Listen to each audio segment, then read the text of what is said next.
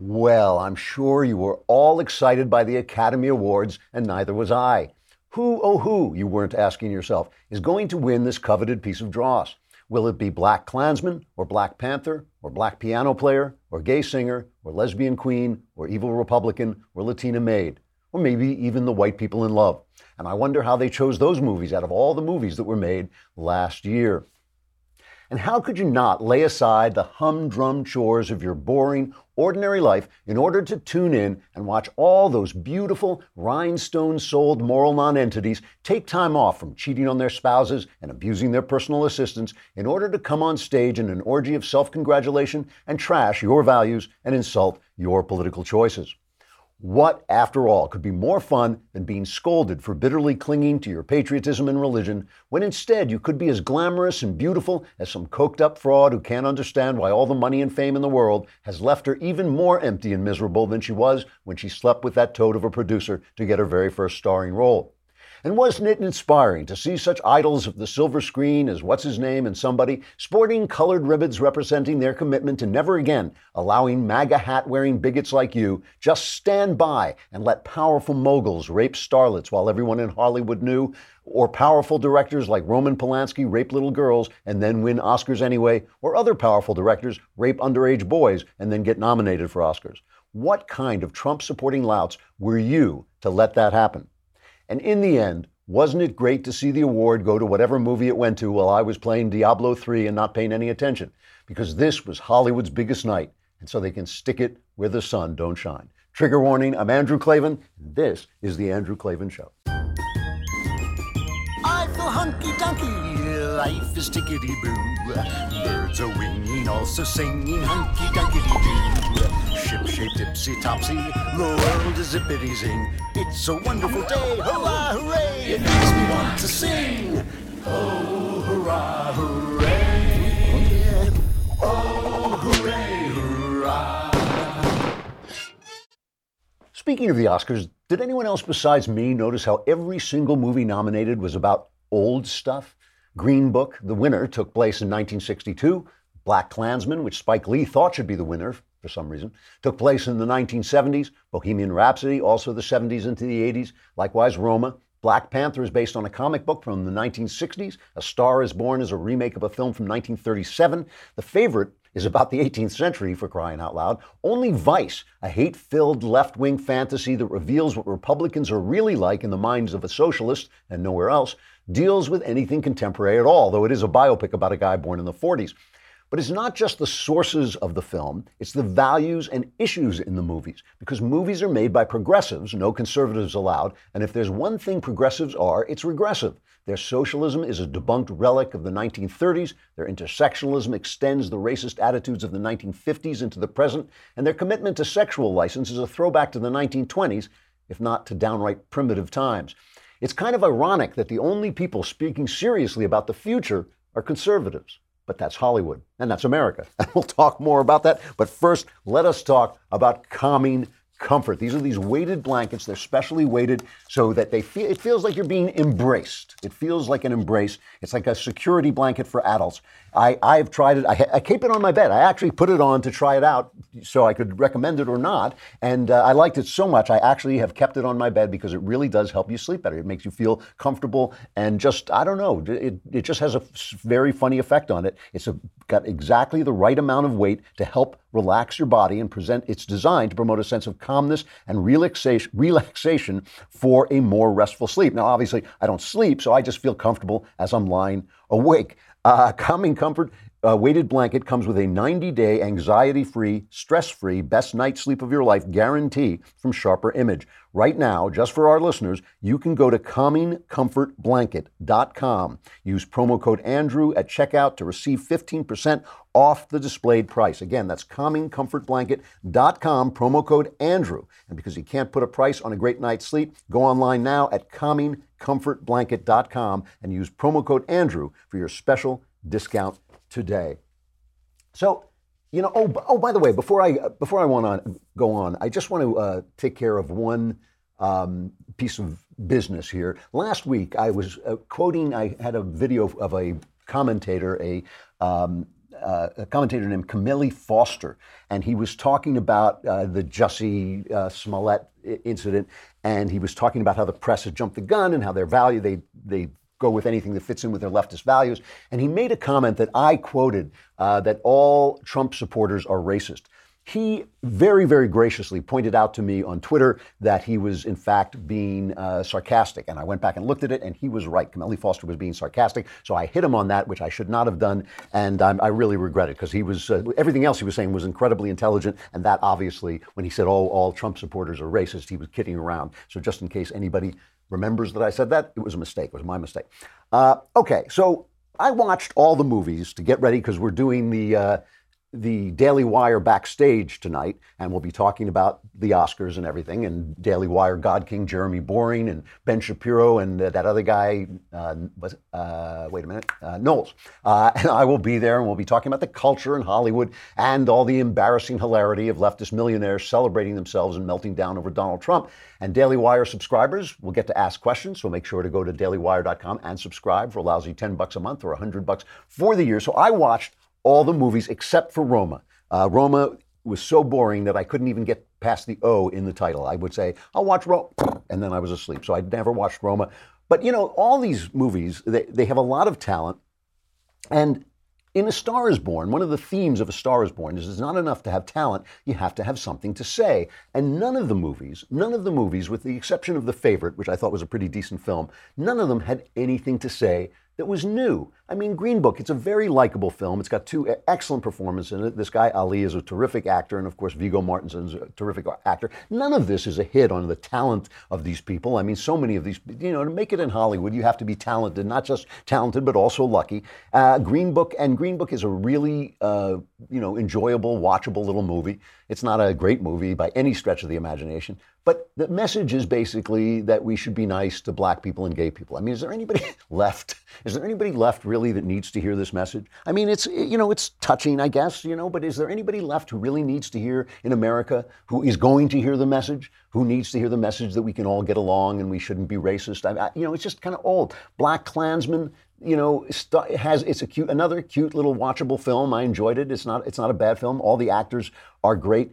But in the end, he tells us that, we're still in this problem. We still have the problem of the 60s and 70s because Donald Trump is the Ku Klux Klan. I mean, come on. I mean, give me a break. I mean, we can't accept that the Klan is basically gone, that the white supremacists are now way, way, way outsiders, that, when they call a national meeting of white supremacists, 20 people show up. I mean, is that really, it's fine to tell old stories. I'm not saying we shouldn't tell old stories, but they're all old stories and all the values are old. Black Panther, I've said this before, I just found that, Black Americans have made stunning contributions to the culture of America. A huge chunk of American culture is about European-based people coming to deal with African-based people as equals. That's part of the story of America. It's one of the beautiful things about America. From our Civil War to the Civil Rights Movement, these are important movements in American society. And some of our greatest men, Martin Luther King, certainly one of our greatest men, have come out of that movement. But just in terms of our culture, in terms of humor and athletics and music, so many things that black people have contributed to. I found Black Panther just sad that basically it imagines that, that Africa had European society and it got it because a big rock dropped out of space and gave them superpowers. That's, first of all, a misunderstanding of how culture is created, the many varieties of things that go into culture. Way, way, way beyond just race. I don't even know if race plays a part. I guess it does. I guess it gives a flavor to things. But, Africa, had bad governance. It had all kinds of things that kept them from using their natural resources. And maybe it's just the weather. We don't know what causes culture to arise when it does. But black people have nothing to be ashamed of, and they have nothing to say to themselves, oh, we should have had that culture. It's kind of like Jews, they always say, think Yiddish, but dress British. It's like, you don't have to dress British. You don't have to dress like anything. Just, join the big parade of America, the multicolored parade of America, and have a good time. I just think that, Black Panther I found really all of these pictures I just found incredibly old-fashioned. That's why the last movie I really liked was Get Out, because I felt like, oh yeah, this is a guy who understands that blacks have moved beyond the segregation stage, moved beyond the institutional racism stage, and now dealing with the same problems that everybody else has had, namely assimilation and what it costs. That's what Get Out is about. Get Out is about, if you assimilate, they will steal your soul. And there's some truth to that. It's a fear, it's a horror movie, so it's all blown out of proportion, but there's some truth to it, and at least it's dealing with something modern. It's dealing with something happening now. The left cannot let go of old things because they think that that's where their power comes from, and maybe they're right. Maybe the only power they have is defending old stuff. You know, there's this clip of Joy Reid interviewing Kamala Harris. And Joy Reid, have I got that right? Is it Joy Reid? I think it is. And she says, yeah. And she says to her, you know, when black people take power, like Barack Obama, there's this great pressure on them to take a policy of a high tide lifts all ships. I mean, this is kind of the conservative idea that if the economy is going well, everybody does well. Of course, I don't do as well as, you know, Bill Gates does, but I don't care. As long as I'm doing well, Bill Gates can have whatever he wants and whatever he gets for what he does. You know, it's not fair necessarily, but I don't care. That's not my life is not built on envy. My life is built on gratitude. And so I'm grateful that I'm doing well. And I think that's the way people should be. And she says, but really, says Joy Reid, shouldn't we pay attention to race? Isn't race? And Kamala Harris basically says, if you elect me president, I will be a racist. Here's the clip. Would it be difficult for you to advocate race-based policy, or would you feel that you'd have to do just rising tide? Look, here's how I feel about this. And I want to talk about the issue of identity politics, Joy. Mm-hmm. I gave a speech about this at Netroots last year. Yep. So you know, this term identity politics, people will use that term. It's like people used to talk about the race card. Right. And they'll bring this term up when you talk about issues that are about race, about sexual orientation, about religion. They'll bring it up when we're talking about civil rights issues as a way to marginalize the issue, as a way to, frankly, try to silence you or shut you up. And we need to call that what it is, which is to try and divert away from a conversation that needs to happen in America.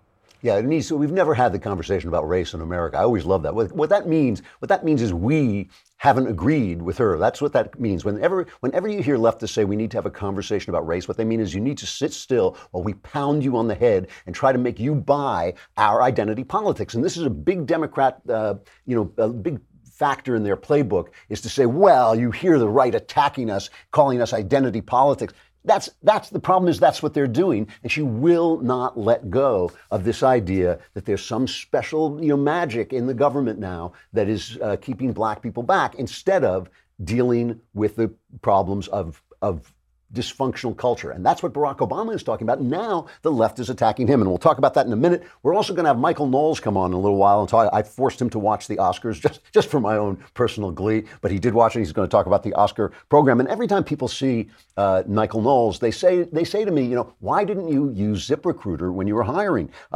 Because we don't just hire some guy like Knowles because he walks in off the street and says, please hire me. No, ZipRecruiter sends your job to over 100 of the web's leading job boards, and they don't stop there. With their powerful matching technology, ZipRecruiter scans thousands of resumes to find people with the right experience and invite them to apply to your job. As applications come in, ZipRecruiter analyzes each one and spotlights the top candidates so you never miss a great match. ZipRecruiter is so effective that 80% of employers who post on ZipRecruiter get a quality candidate through the site within the first day. Right now, my listeners can try ZipRecruiter for free, which is pretty inexpensive, at this exclusive web address, ZipRecruiter.com/DailyWire. DailyWire is all one word. That's ZipRecruiter.com/DailyWire. ZipRecruiter.com/DailyWire. ZipRecruiter. Don't let Knowles happen to you. ZipRecruiter is the smartest way to hire. He's not here yet, right? So I can keep doing this. So Obama went to this thing in Oakland. There's a thing called My Brother's Keeper, which is about mentoring young black men that came along after Trayvon Martin was killed by George Zimmerman.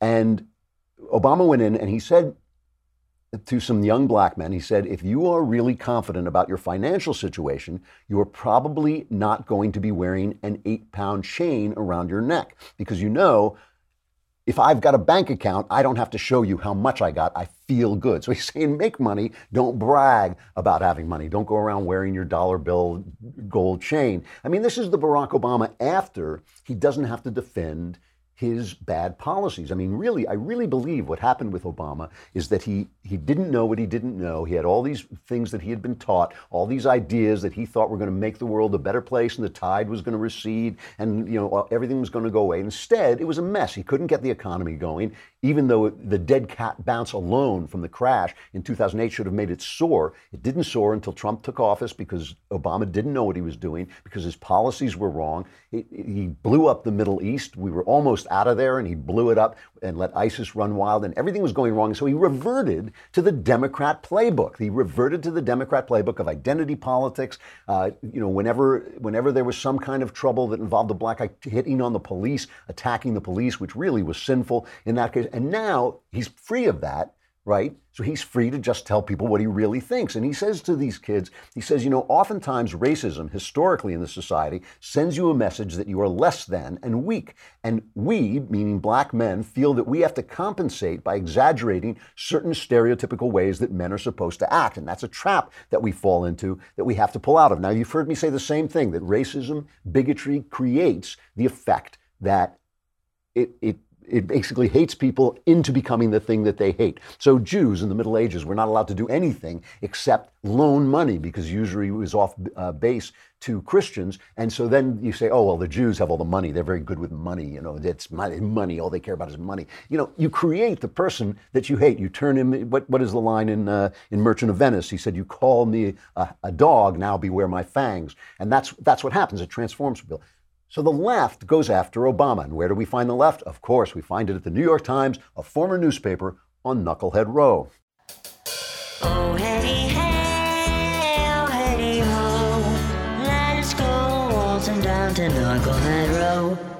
So we get from Dereka Purnell, a Harvard-trained lawyer and a black person, why does Obama scold black boys? The former president still can't see the beautiful and complex range of black culture. So some guy with his shirt open wearing gold chains about how rich he is, this is the beautiful, complex black culture, really.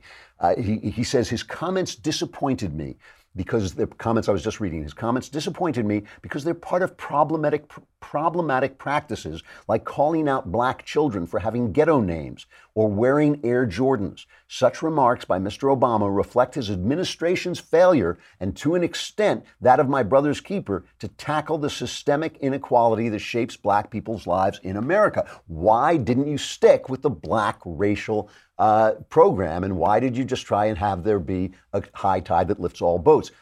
Yet Michelle's husband, she goes on, as he introduced himself at the town hall, uses my brother's keeper to change life outcomes for boys of colors, but its solution to financial insecurity and the racist violence that led to Trayvon's murder, which is literally not true, are the same. Community mentorship, that's their solution. This pales in comparison to reparations or any major social or legislative intervention that justice requires. Now, reparations, the idea that people who did nothing to you should pay you back for things that didn't happen to you, it's like, here in Los Angeles, we have the tar pits. They're tar pits, and prehistoric beasts like mastodons fell into the tar pits, couldn't get out, were sucked down, and now they're fossils. That's what this is. Reparations, the idea of white privilege, which is simply the idea of envy. It's not about what I have, what I should be grateful for. It's about what that guy has that he shouldn't have. Reparations is the idea that the past never goes away, that I have to be paid back for the past, even though it didn't happen to me, that I have to punish people who did that, even though the only relationship between them and the people who did it is the color of their skin, so it's racist. It's this old idea, and it's a tar pit. It is keeping people... Look, Believe me, I am not preaching to black people on how to be black. I'm preaching to Americans on how to be American, because that is the thing. The movie Get Out gets it right. It's that the time has come when you have to deal with the problems of assimilation, which all of us have to deal with. And there are true problems and there are true costs, but they do not want to let it go. They will not let it go. And I'm not just talking about race. I'm talking about all of the left's grievances, all the things that they feel happened in the past. Instead of celebrating where they are now, they've got to hold on. They've got to hold on because it makes them important. It makes them, revolutionaries and rebels and brave people. And they can especially be brave people. They can especially be brave people because there's no cost, because the problem is gone. Nobody's going to set a dog on a person for saying black people should be treated fairly. Those days are done. Those days are done. And thank God they're done. And so it's heroism without price. It's unreal heroism. It's like the right-wing people who write to me and say, here's my ideas. Could you say it on your show, because I don't want to pay the penalty. And I think, I don't want to pay the penalty either. But we pay penalties for saying things. I'm not getting dogs sent after me. The penalties I pay are minor career things that I just have to deal with, which is fine, but there is no telling the truth without the price and without paying a price. And there is no speaking up without paying a price. And the price for racism in this country has been paid. It's been paid by people who came before you. It's your turn to celebrate and contribute and assimilate insofar as you can. They're doing it to Michelle Obama too. It's the same thing, Knucklehead Row. Why do black people still feel we have to retain white empathy at the expense of being truly empathetic to ourselves? It's not white empathy, it's joining in the society. And again, it's not just racism, it's socialism too. Back in the 1930s, after the crash, socialism, I can understand how people got sucked into socialism. They were told, first of all, that the crash was caused by unfettered capitalism. That wasn't true. It was caused by the government's poor handling of the monetary system. That's what it was really caused by. It was not caused by just unfettered, rich people, but it's easy to hate the rich when things go wrong. When you're poor, it's easy to hate the rich. But they cling to it. And these ideas, Bernie Sanders is like a throwback. The guy reminds me of some 1930s radical. In 1988, here's an amazing thing. In 1988, Bernie Sanders went to the USSR and came back to tell people, how great it is. Okay? Now just remember, think of that date for a minute. 1988. Here he is. I think it's also fair to point out that when we were in Moscow, for example, I think most of the people here also were extremely impressed by their public transportation system. The stations themselves were absolutely beautiful, including many works of art, chandeliers that were beautiful. It was a very, very effective system. Also, I was impressed by the youth programs that they have, their palaces of culture for the young people, a whole variety of programs for young people, and cultural programs which go far beyond what we do in this country. We went to a theater in Yaroslavl, which was absolutely beautiful, had 3 separate stages where cultural programs are put on by professional actors and actresses, including a puppeteer area. And the cost, the highest price of the ticket that you can get, was the equivalent of $1.50. This is 1988. This is 3 years before the Soviet Union collapses in poverty and disarray. Mike Durant tweeted that out. My pal Mike Durant from the think tank Hoover Institute, I think. He tweeted out saying he was there in 1988 and the place was falling apart. But Sanders is clinging to this. He talks about Cuba and how wonderful Castro is. Now it's the Cubans who are running Venezuela now. When you look at what's happening in Venezuela, Maduro is the front man, but the thugs who are keeping him in power and the thugs who helped him get to power and secure power are all from Havana. They are all the Cubans. It's the Castro regime spreading the communism from Cuba. And you see what it's done. You see that the people are hungry. They're starving, they're rioting, Maduro is shooting at them. Bernie Sanders still cannot call this guy a tyrant. He still will not call him a tyrant. He still will not support the Juan Guaido, the also leftist opposition candidate who has the approval of the government, who Trump is supporting. He's still back there. He's still in those 1930s. It doesn't matter. Russia fell. He came back and said, the Soviet Union is great. 3 years later, it collapsed. When the Soviet Union collapsed, I thought, gee, Reagan was right. Maybe I'm wrong. Maybe I should change my mind. And I began to change my mind. Not Bernie, and not the left. And now they're sitting around, they're cranking because Trump is calling them a socialist. And they say, that's the old Republican thing. They're calling us socialists. Well, guess what? That's what they are. There was a wonderful video of the Sunrise Movement, which is this radical environmental movement trying to intimidate politicians into accepting the Green New Deal, which is just socialism. It's government moving into corporations, telling us all how we have to live. And they went into Dianne Feinstein, who's what, like 80 at this point, who's got enough trouble. They send in children, and the children demand the Green New Deal. And Dianne Feinstein told them to pound sand. Listen. Are trying to ask you to vote yes on the Green New Deal. Okay, I'll tell you what. We have our own Green New Deal. Some scientists have said that we have 12 years to turn this around. Well, it's not going to get turned around in 10 years. What we can do, Senator, if is this put doesn't get turned ourselves- around in 10 years, you're looking at the faces of the people who are going to be living with these Guess what? consequences. The government is supposed to be for the people and by the people and all You know for the what's people. interesting about this group is I've been doing this for 30 years. I know what I'm doing. You come in here and you say it has to be my way or the highway. I don't respond to that. I've gotten elected. I just ran. I was elected by almost 1 million vote plurality. And I know what I'm doing. So, you know, maybe people should listen a little bit. So that didn't work, even on Dianne Feinstein, a fairly left-wing senator. So they sent in another kid. Give me $1 to put in my bank. I'll give you $1 to put in your bank if you'll sing me a song. Give me the $1 bank. You're more than 5. Go and get out of here. You wouldn't even sing for the buck. I mean, come on. So that didn't work. So finally, they sent in the most whiny, most ill-educated, most empty-headed child they could find. This is cut number 5.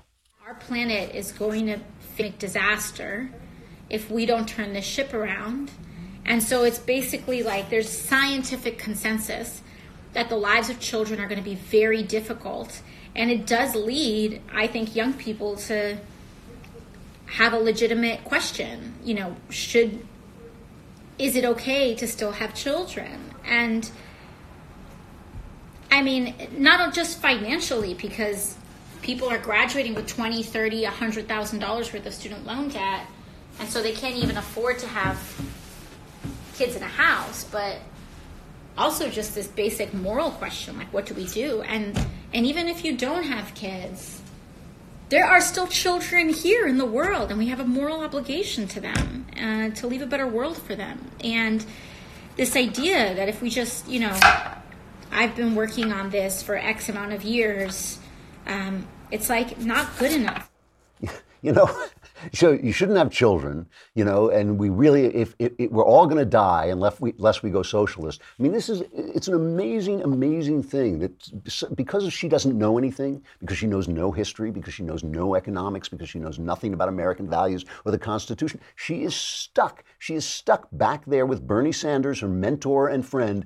She is stuck with him back in the 1930s. The only people talking about going forward are conservatives, not all of them, but some of them. And they're talking about it because they have better values. I mean, these are the values of envy, the values of like relying on others to change things. This is what always gets me about things like reparations. It's like you're not supposed to take yourself in hand and do your best. You're supposed to wait for white people to help you. That's basically what they want. I mean, those are bad values. Materialism, measuring your life by how much money you've got, those are bad values. And certainly racism, which is intersectional, is just racism with a smiley face. Those are all bad values. I mean, those are things we've moved beyond, all of us except the left. And that's why all the movies are about old things, because they're stuck in that world where some of the stuff kind of made sense or seemed to make sense before it was all debunked.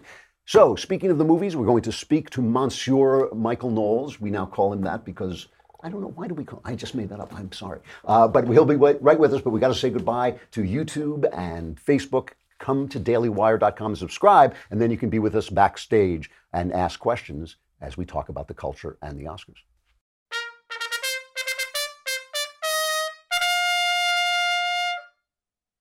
All right, we are back. Michael Knowles, good to see you. You cruel man. You cruel man. Even I felt bad. Even I felt bad. I was, you know, I've gotten addicted to this video game, Diablo 3, and which is great because I can play it with people. This is the first time I've ever played online. Really? Yeah, I play with Spencer, I play with my kid and all this stuff. So, you know, it's great. But I was playing it and I was thinking, Knowles is watching the Oscar. You're there just eating pizza, playing your video drinking game. a scotch, playing my video game. Yeah. So how was it? Was it that bad? You know, I got to tell you something. It was the most boring Oscars, maybe of my lifetime. Really? Which is sort of a good thing. Yeah. No news is good news for the Oscars, I guess. There was some rumor that they were going to have Whoopi Goldberg be a surprise host. She had already hosted. How exciting would that be? Whoopi! Whoopi, yeah. They were gonna. I think they were gonna dig up Bob Hope and try to have it.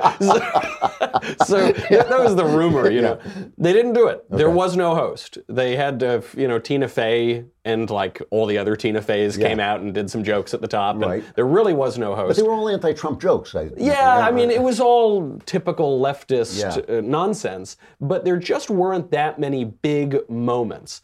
The winner for Best Director was a bit of a surprise to those of us who were hoping that the Academy still had integrity. It went to Alfonso Cuarón for Roma.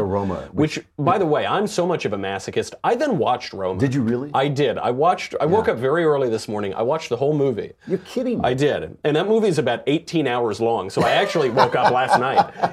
That movie, because I didn't want to be unfair to it. Yeah. It looked terrible. The reviewers that I trust said it was terrible. Yeah. It's not just terrible. They say that nostalgia is history after a few drinks. Yeah. I cannot even imagine how many drinks Cuarón had to produce this self-indulgent, pretentious tripe. It was it's in the top 30 worst movies I've ever seen. Oh, no. You know, yes. I mean, my wife turned it off, and so you got to think like that's bad. That's pretty it's bad. The only one of the movies I couldn't bring myself to watch. I just looked at it and I thought, even the trailer is boring me. You know, it's like. I mean, it was just a play. It was a very cynical political play on intersectional politics to see how far not a movie could get in the Academy. I mean, it's not a movie. It's sort of a home movie with the pretensions of black and white. It's supposed to look like one of these epic movies of the 60s, like Fellini or something like that. It's about nothing. It's about some maid in Mexico. But you know, it does have an effect that you know there's still some kind of prestige going on with an Oscar. Even like the old cranks on the right, you know, like me, who sit around and go, the Oscars, I don't care about the Oscars. Even they say, oh yeah, that film won an Oscar, right? And so if you know that if you make a film attacking Dick Cheney or attacking the left, telling us that Donald Trump is a Ku Klux Klansman, which is absurd, you know that you can get nominated. Well, this is the issue. And really, funny, you mentioned the Black Klansman. The only semi-outrageous moment of the night came when Spike Lee, an idiot, gave his acceptance speech for, I think it was Best Adapted Screenplay. Here's just a clip of it. Okay. The month February, which also happens to be the shortest month of the year, which also happens to be Black History Month, the year 2019, the year 1619. History, her story, 1619, 2019, 400 years. 400 years, our ancestors were stolen from Mother Africa and brought to Jamestown, Virginia, enslaved. Our ancestors worked from the land from Kansas City in the morning to Kansas City at night. My grandmother, Zimmy Sheldon Retha, who lived to be 100 years young, who was a Spelman College graduate, even though her mother was a slave. My grandma, who saved 50 years of Social Security checks to put her first grandchild, she called me Spiky Poo. She put me through Morehouse College and NYU grad film. NYU. Before the world tonight, I give praise to our ancestors who helped build this country and what is today, along with the genocide of its native people. Huh? What happened? I mean, talk about getting it, from what the sense that I could make of that speech, talk about getting it exactly backwards. And this is the problem with the Oscars. This is the greatest moment. This should be the greatest moment of this guy's career. He doesn't deserve an Oscar. He's not a very good director. He doesn't make very good films. He doesn't make very good films. And they give it to him. They give Spike the participation trophy. It should be the greatest moment of his night. And he complains about everything. He complains about the number of days in the month of February. He complains about anything he can. This is where they get it exactly flipped. And you know, the other thing about it is he was very bitter that he didn't win Best Movie. There were all these things about him storming around. He stormed around. He said every time somebody drives somebody, I lose. That was because he lost for driving Miss Daisy. But you know, a mature artist knows that awards don't mean anything. I've won awards, and I love them because you can always say, "Oh, I won an award," and people are impressed. But they don't mean your stuff is good. Right. They do not mean your stuff is good. The only time I've ever agreed with Woody Allen is that he never would show up, and he'd never say, "I'm not going." He would just say, "That's the day I have my band plays," and so I plays the clarinet, and he would go off. And I always thought, like, there's a guy who actually knows about art. He understands, because sure, it's fun to go if I were invited, which is somehow Gosnell didn't get invited. I don't know. That's so strange. Is Another Kingdom going to go? Yeah, I could have just overlooked somehow. But I would go because I like the fun of it and all this stuff, but I would never think to myself, "Oh, they cut me because now my work is less, or it would have been more if it went." It's like, screw them. That's right. And I will say, by the way, on the Spike temper tantrum, where he pulled a Kanye, he's trying to steal this great moment from a fellow artist. Right. It actually does. I hate to leave us on a moment of hope for the Oscars, but the fact that there weren't many blow-ups, the fact that no host probably was better, and for the Best Picture, it went to Green Book, which is a standard Oscar-winning movie. It's kind of a likable film. It's kind of a likable film. It does show that the center hasn't totally dissipated. Yeah. There is a little tiny something that is holding about the Oscars, and the rest of the awards were a little weak. Best Actor going to the guy from Bohemian Rhapsody, Rami Malek. He did a great job. He did a very good job. It's kind of a... It's a whatever movie. It was a weak year for movies. Olivia Colman getting it for The Favorite. She is a terrific actress. She's a terrific actress. It was a great performance. And she let herself look terrible because she's actually kind of an attractive lady, Right. Yeah. And if they could take a year of basically terrible movies and come out with some good performances, have a basically fine Oscars, a little boring, no news is good news, that might be a guide to the future for the film industry. And if they can try to even minimize now the Spike Lee explosions and the Vice nominations. Luckily, Vice didn't really win very much; it only won hair and makeup. Which probably deserved. It was pretty good. Yeah. There's just a little bit of hope. I'd be curious to see what happens in a year with good movies, but I'm not sure that I can look forward to that anytime soon. I was shocked at how bad they were, and again, it's not the talent. I mean, last night I watched the last one that I was going to watch, which was A Star Is Born, and Bradley Cooper has now legitimately he's replaced Denzel Washington as the best actor who's also a movie star. Yeah. Denzel is still the greatest, but he's older now, and he's not going to be a leading man. Bradley Cooper is a leading man who can he's really spectacular. He's quite a good actor. He really is. But you're watching the movie, and it's like it's nothing. And it's like the Judy Garland one was better, And I feel bad because movies are fun, But I really do believe it represents a loss of values, that they don't know, they can't make a good movie because they don't have the values that underlie good movies, The Roma, the favorite for all of this, wins Best Foreign Film with all of these awards. Roma's about nothing. It's a film about nothing, and it's just self-indulgence, basically. Right.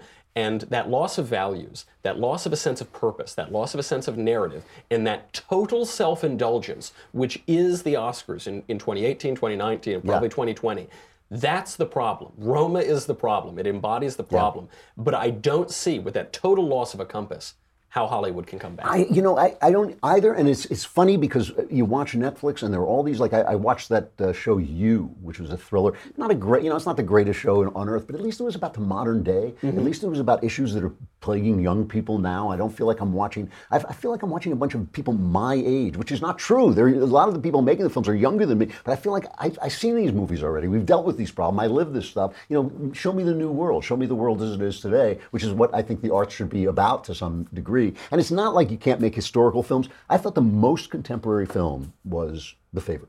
Because it was. Because it dealt with a world in which men had been kind of excised, so there were no men in it. And it dealt with the questions of power, because there are two power-hungry women, one of whom actually loves her country, and the other one of whom doesn't. And it's a difference about how you use power and what you use it for, and the patriotism of one and the kind of just self-aggrandizement. And in that picture, there's the only great movie scene of the year, which is that dance. The dancing scene. It's an amazing The dancing scene is a brilliant scene. It's a brilliant scene, and it says something. It basically says the world you are watching now, this 18th century world, is today. Yes. Because what they do is they start with an 18th century dance, and it morphs into a modern breakdance, which is hilarious. Had me in stitches, first of all, and second of all, actually says something important. So what are you talking about in your show? Today we'll be talking about how, despite a year of flops at the movies and in politics, somehow they keep giving awards to the narrative, but the people aren't buying it. The audience isn't buying it. It's true from Roma all the way to Andy McCabe, and we'll see every one of those narratives butt up against reality. It really is true. Reality has a voice. As I've always said, reality gets a vote. So, all right, now we'll see you later on Daily Wire backstage. That's right. I'll see you for a scotch or 7 or 10 and a couple stories. And you get to wear a tuxedo, which even I get to wear a tuxedo. So you look better in a tuxedo. Stop it! Come on, you're going to make me blush. Get out of here. See you later. Right. So speaking of all this, as a final reflection, one of the things that you've noticed is that I think is that leftism guts the arts. It guts the arts because it will not let the arts be the arts. The arts speak for themselves. The arts speak about life, and life basically dictates what the arts say. When you have an ideology and you stuff the ideology into the art dies. It simply cannot do what it wants to do. It's like putting a 10-ton rider on a horse and saying, giddy up. It won't go because it's carrying this ideology, and all art wants to carry is life. All art wants to carry is reality. Leftism also destroys humor. And one of the things that really got me over the weekend was because this Jussie Smollett thing was such a disaster for the left, even the left started to make fun of it, and suddenly there was humor on the left again, which was like I was happy to see it. It wasn't all on the left. My favorite was Charles Barkley, who's not really on the left. He's kind of just a loudmouth, and he says whatever he wants to say. But he was on, what is the show? The TNT halftime report, and he's on with Shaq, and he starts going off on Jussie Smollett, and they try to cut away from him, and the poor white guy is trying to get out of it, and Shaq just loses it. It was a great moment. What's the most ridiculous one over there that's still living that you would say has no chance of happening? Two black guys beating a black guy up. And having a black guy. What kind of hats they had on, Chuck? Magas hats. All right, I think that's probably it. Okay. You pay him with cash? Chuckster. You pay him with cash or you write him a check, Chuck? Never break. Hey, listen, America. Chuckster. How? America. Let me just tell you something. What's that? Do not commit crimes with checks. Come on, man. You cannot, if you're going to break the law, do not write a check. Because you're writing a check that what? You're behind cash. Yo, man, you cannot. Cash up. Hey, get cash, man. I never used an ATM. Now, I heard you can only get $200 out of Charles, $500. Stop, literally. You're going to have to make a lot of stuff to the ATMs. Jussie, you wasted all that damn time and money. You know what you should have did? What's that? Just went up to Liam Neeson's neighborhood. Could have solved all your damn problems. That's a great line. Just what he should have done is go to Liam Neeson's neighborhood, and he would have beaten him up for free. Then The Daily Show actually did Jussie Smollett, the movie. I need to find a MAGA Trump supporter and get him to beat me up in the streets. And then I'll make more money. But you see, where would you find Trump supporters willing to participate in this risky scheme? I'm looking at him right now. I'm talking about you guys! And so the plot was hatched. I have a hat and a noose so that everyone knows I am a racist. Good. Good job. You got And it. I brought the bleach. Bleach? Why? I am so racist that I want to turn black people white. Critics are calling it the performance of the year. I love eating sandwiches at 2 a.m. Hey, aren't you that actor that is underpaid on the show Empire who is very famous? And gay. Yes, I am. Ow, okay, that really This is MAGA country. Jussie's lie. The only I'm the gay Tupac. The only thing they got wrong is he drops the sandwich. In real life, he never let go of the sandwich. And people said, why didn't he let go of the sandwich? I thought this is a Subway. Those things are good. You don't just drop a Subway sandwich while you're faking a crime. But it was heartening. It was heartening to see the left laugh at itself a little bit. A, because if you're not laughing at yourself, you're not laughing. I mean, that's the first thing. If you're not laughing at yourself, you're not really laughing. You're just punching at people. And B, because the past is over. The past is past. It really, as I wrote once in a novel, somebody said, if the past isn't past, what is? The past is past. And when they start to see how silly it is to be stuck in this stuff, when they start to laugh at themselves a little bit, maybe we can start talking again. Because they've set up this narrative where, oh, they care about the poor and we don't care about the poor. Oh, they care about black people and we don't care. That's not what the argument is. The argument is about the uses of government. The argument is about who should take care of the poor. The argument is about how you get rid of racism, or at least mitigate racism, and what kind of racism you can mitigate. Those are the conversations we could be having if only they would move into the future and stop trying to reimpose these ideas that have been debunked since 1932. All right, that's it for me, but I will be back on Daily Wire Backstage, and I'll be back tomorrow. I'm Andrew Klavan. This is The Andrew Klavan Show.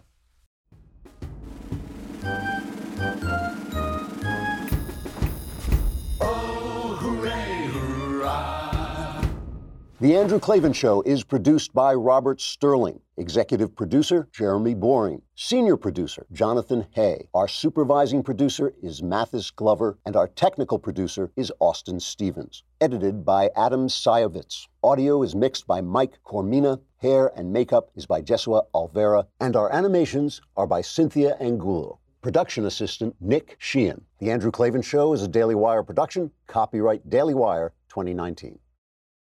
I'm Michael Knowles, host of The Michael Knowles Show. In a year defined by flops, from Roma to Jussie Smollett, from Vice to Russian collusion, the Academy still gives out its top prize to the leftist narrative. We will analyze. Check it out at dailywire.com.